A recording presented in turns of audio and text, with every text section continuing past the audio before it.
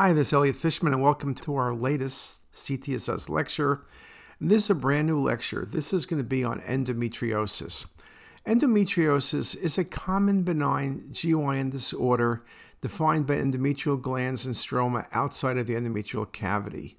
Endometriosis has many different presentations, from infertility or pain symptoms to dysuria. The correlation between lesions and pain symptoms or infertility and endometriosis is poorly understood. There's a wide spectrum of disease severity and a wide range of CT findings as well as laparoscopic findings, which don't truly correlate well with severity of disease. One of the things that's very important in radiology is to be able to recognize or at least think of the possibility of endometriosis when you're looking at younger patients, surely females, with a range of symptoms, including a range of CT appearances. It's a common cause of pelvic pain. 30% of women with endometriosis demonstrate tubal involvement at laparoscopy. There are a number of pitfalls. Ruptured deep pelvic endometriomas release blood products. They can mimic PID, can mimic complex pelvic masses, thinking of malignancy. You could think about tumors of the colon as you have implants on the colon that simulate primary malignancies. You can have obstruction of the ureter by implants from endometriomas, which can simulate tumors of the ureter. So there are many challenges with endometriosis. Imaging has, in general, had a limited utility, but it can be very valuable. People have used ultrasound, people have used CT, people have used MR. But CT is very good, and what's important is we do so many patients with pelvic pain or back pain that you need to be thinking about endometriosis in the right patient population. Although you're not going to say a CT scan is ordered to rule out endometriosis in most cases, it is a distinct possibility. And so it's very important for you to think about that role and what you might be seeing. If you looked at it pathologically, endometriomas contain a dense brown chocolate-like fluid and are pseudocysts formed by the invagination of endometriosis with the ovarian cortex. You often get adhesions. You can have deep infiltrating endometriosis, which can present as tumor infiltration, can infiltrate around the ligaments, can cause all sorts of problems and all sorts of misdiagnosis. Again, the symptoms are variable. Patients present with pelvic pain or back pain, so it's really many things that you can go into the differential diagnosis. So again, as radiologists, it's important for us to think about that possibility. Now, it's interesting, endometrial implants are more common on the left side than the right. No really quite cause. And I'll show you that there's a range of appearances from very small lesions to larger lesions, from solid lesions to cystic lesions, from single lesions to multiple lesions. So you get my point. There's a lot of variability. The CT appearance of endometriomas can be nonspecific, although the presence of multiple complex lesions, high attenuation components within the mass, and ematosalpinx help to narrow differential diagnosis. Solid invasive endometriosis, which is commonly found in the rectouterine pouch or posterior cul-de-sac, often extends to or invades the posterior myometrium and can mimic an adhesion from PID, but also, as I'll show you, it can mimic malignancy. Again, it's not an uncommon finding. Most of the time on CT, you're not going to see a lot, or even ultrasound or MR, particularly when there's small endometriomas. But again, there are a number of different possibilities and a number of unusual presentations. So here's a nice example. You can see in this image, there's a mass on the patient's rectum. This was an endometrioma. Now, you could say, could this be a rectal cancer? Yes. Could this be a drop metastasis? Yes. But as a younger female, you see a soft tissue mass there. You have to think about endometriosis and endometrioma. Here it is again. Now, they'll do laparoscopic surgery or ultrasound with biopsy, and you can make the diagnosis. Again, I know you'd be thinking of malignancy or some other process, but you got to at least bring up the thought of endometriosis. Another patient, mild bilateral hydronephrosis and hydroureter. We're tracking down to the pelvis, and now we see complex cystic lesions in the region of the ovaries bilaterally. Now, surely a patient with pain, the right age group, and fever, you're going to worry about tubal ovarian abscesses because they kind of are cystic. They appear to involve the region of the adnexa. Here it is nicely on the coronal view. They're bilateral. Important to realize there's overlap between endometriomas and hydrosalpinx, overlap between PID and endometriosis. So this was a case of endometriosis, complex cystic lesions, multiple, bilateral, a beautiful example of endometriosis. Now, I mentioned before about GI involvement, and I showed you a case a moment ago of rectal involvement. You can get thickening of the intestinal wall, most commonly up to rectum. As part of preoperative assessment, it's important to establish an accurate mapping of the intestinal lesions. You want to be careful because you can imagine the surgeon could perforate the colon if you're not careful. Again, frequency, rectum, sigmoid colon are all going to be common areas. Here's another example. Here's a patient with a mass by the cervix, left side solid mass. Here it is again, solid and cystic. There it is again. That was an endometrioma. Again, very nicely shown here. Very nicely shown here. And again, you can go through a differential diagnosis of implants, complex ovarian cyst perhaps based on location, but endometrioma has to be in your differential diagnosis. This idea about differentiating endometriosis from other masses on CT, I think, again, it's a challenge.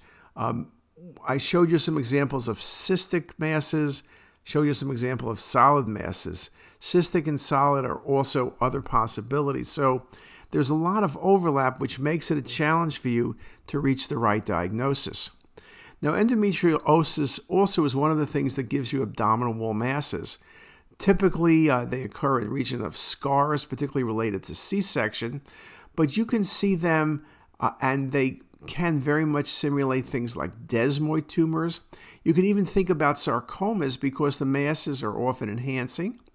When you think about a mass in the rectus muscle or subcutaneous tissues near the rectus muscle, female, you got to think about the possibility of endometriosis with an endometrial implant. I've been able to make that diagnosis a number of times, and no one typically thinks about it. It's interesting in terms of symptoms. Patients will present with cyclic pain, possibly a tender mass, and typically it doesn't occur to someone's had surgery, and C-section is a very common surgery. So look at this really nice example. There's a complex solid mass that's enhancing in the left rectus muscle as well as in the subcutaneous tissues, with some of the mass extending toward the antrum of the stomach. And then there's a large mass in the left, or rather the right lower quadrant, which appears to involve and arise from the region of the right rectus muscle. So again, masses involving both rectus muscle, this one deep in the muscle, the other one more exophytic. Here's some coronal views showing you that. Good examples showing you that endometriomas are often fairly vascular. Not always the case. Most of the cases I showed you earlier was solid, but not vascular. I also showed you cystic examples, but vascular is another possibility, very nicely shown in this case. And again, you'd be thinking here about some sort of sarcoma, you're thinking about desmoid tumors. There are many things you could be thinking about, but the right thing to think about is endometriosis. And here's just one more set of images. Now, here's another case. One of the things we mentioned about endometriosis, and some of the cases I've showed you have made this point, that it can simulate other processes, including malignancy. This patient had severe pelvic pain. Now, the patient had a history of endometriosis, so when you have that history, you always got to think about that possibility. But you see a large mass, paraortic, displacing the duodenum. It's solid. You could think about lymphoma. You could think about carcinoma, which was what was considered. This patient was biopsied and ended up being endometriosis. And here's just same example, more images. Beautiful paraortic mass. Up high here, I'm thinking about lymphoma. In a male, you'll be thinking about a germ cell tumor. over 5 centimeters in size, solid with a little bit of cystic component, intimately related to the patient's aorta and mesenteric vessels, again nicely shown on this image, as well as on the axial and coronal plane here, as well as nicely shown on the sagittal plane. So you could see the important point that endometriosis can easily be confused with malignancy. Another example, patient with repeated episodes of bowel obstruction, abdominal pain. Look how thickened the small bowel loops are. You can think about Crohn's disease, you can think about ischemic colitis. Those are all good possibilities in the right history, graft versus host disease, a range of patients with prominent mucosal enhancement, bowel wall thickening, and edema. The patient also has some implants adjacent to the bowel, but you'd be thinking of something along the lines of inflammatory bowel disease or ischemia or radiation with the right history. Lots of possibilities. But this was a patient who had implants from endometriosis involving the small bowel. A very unusual appearance. Look at the vasa recta here, how prominent the vasa recta is, pushing me more toward inflammatory bowel disease or some process like that.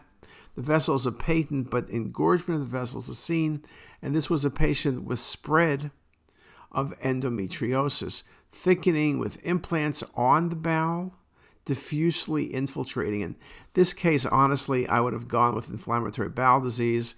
I would have thought about ischemia, that the vessels look good and the patient did not have a lactic acid elevation. But again, endometriosis, an unusual appearance. And here are some more nice images really giving a feel of what's going on. This patient had bowel obstruction, and if you look, it looks like a mass by the terminal ileum. I would have said lymphoma, maybe carcinoma. You even might think about a cecal cancer growing into the terminal ileum. You could see it very nicely here. This was an example of implants on the terminal ileum by endometriosis, causing what looked to all the world like a tumor. Yes, it was causing bowel obstruction, but this was endometriosis.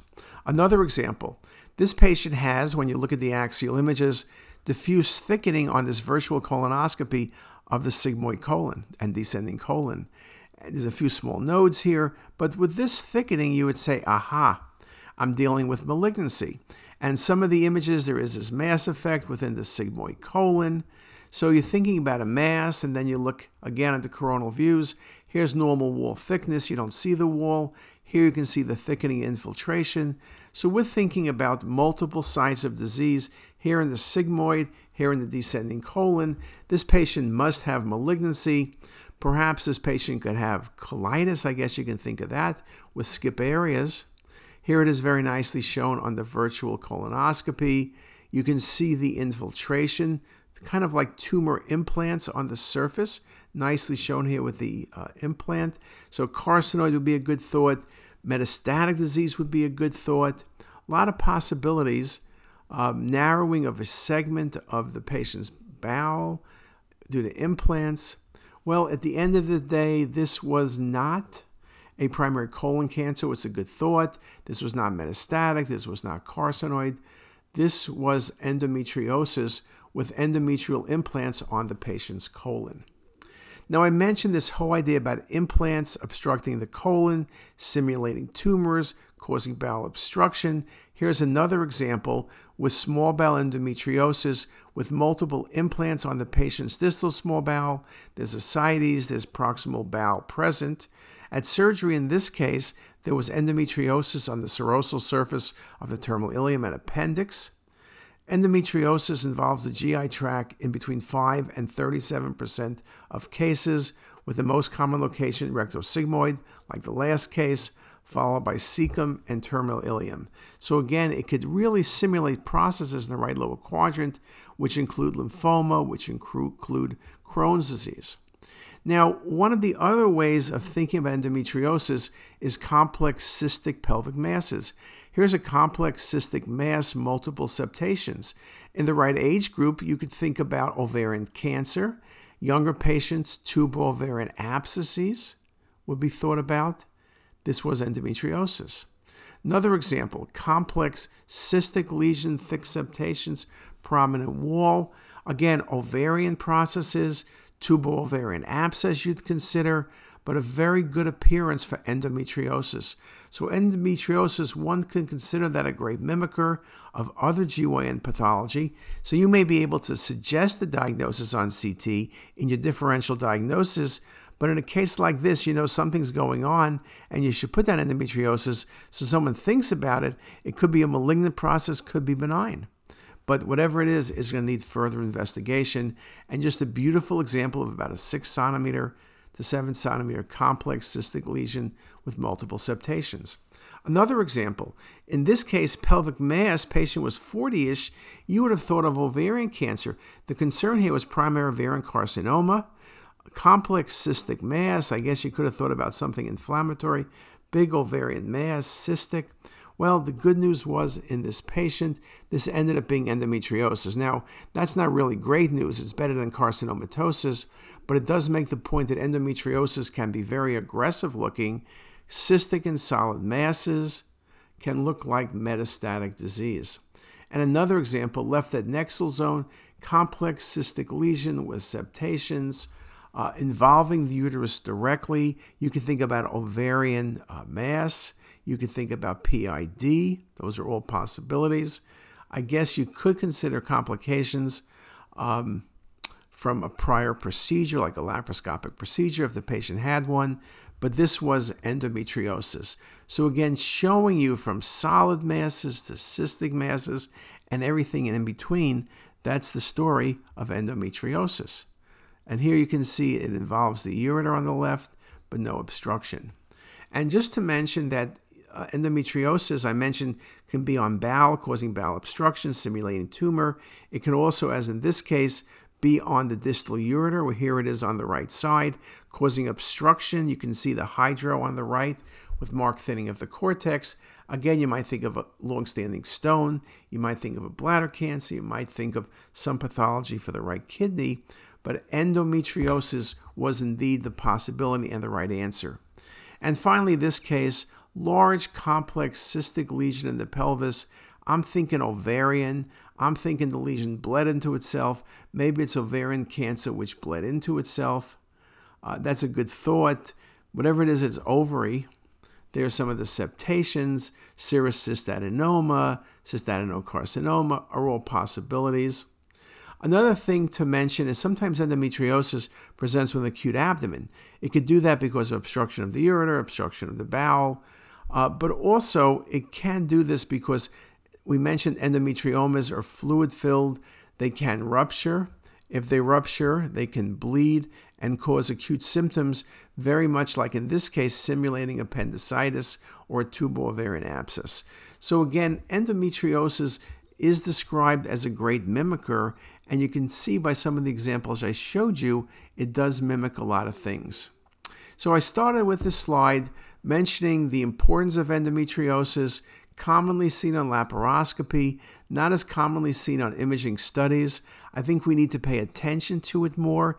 We need to consider it in possibilities with younger women with persistent pelvic pain. We need to be very careful in looking at the rectum and sigmoid colon as well as small bowel. And if you look very carefully, I think you're going to be much more accurate. And there's a lot of work that's going on trying to improve this accuracy, perhaps with AI. But with that, I'll see you next time. If you like this video, make sure to subscribe to the CTisus YouTube channel. You can also visit us at ctsus.com for even more videos, plus quizzes, pearls, protocols, and oh so much more. We're also in the App Store and have well over a dozen apps for iPhone and iPad, all completely free. Thanks for watching.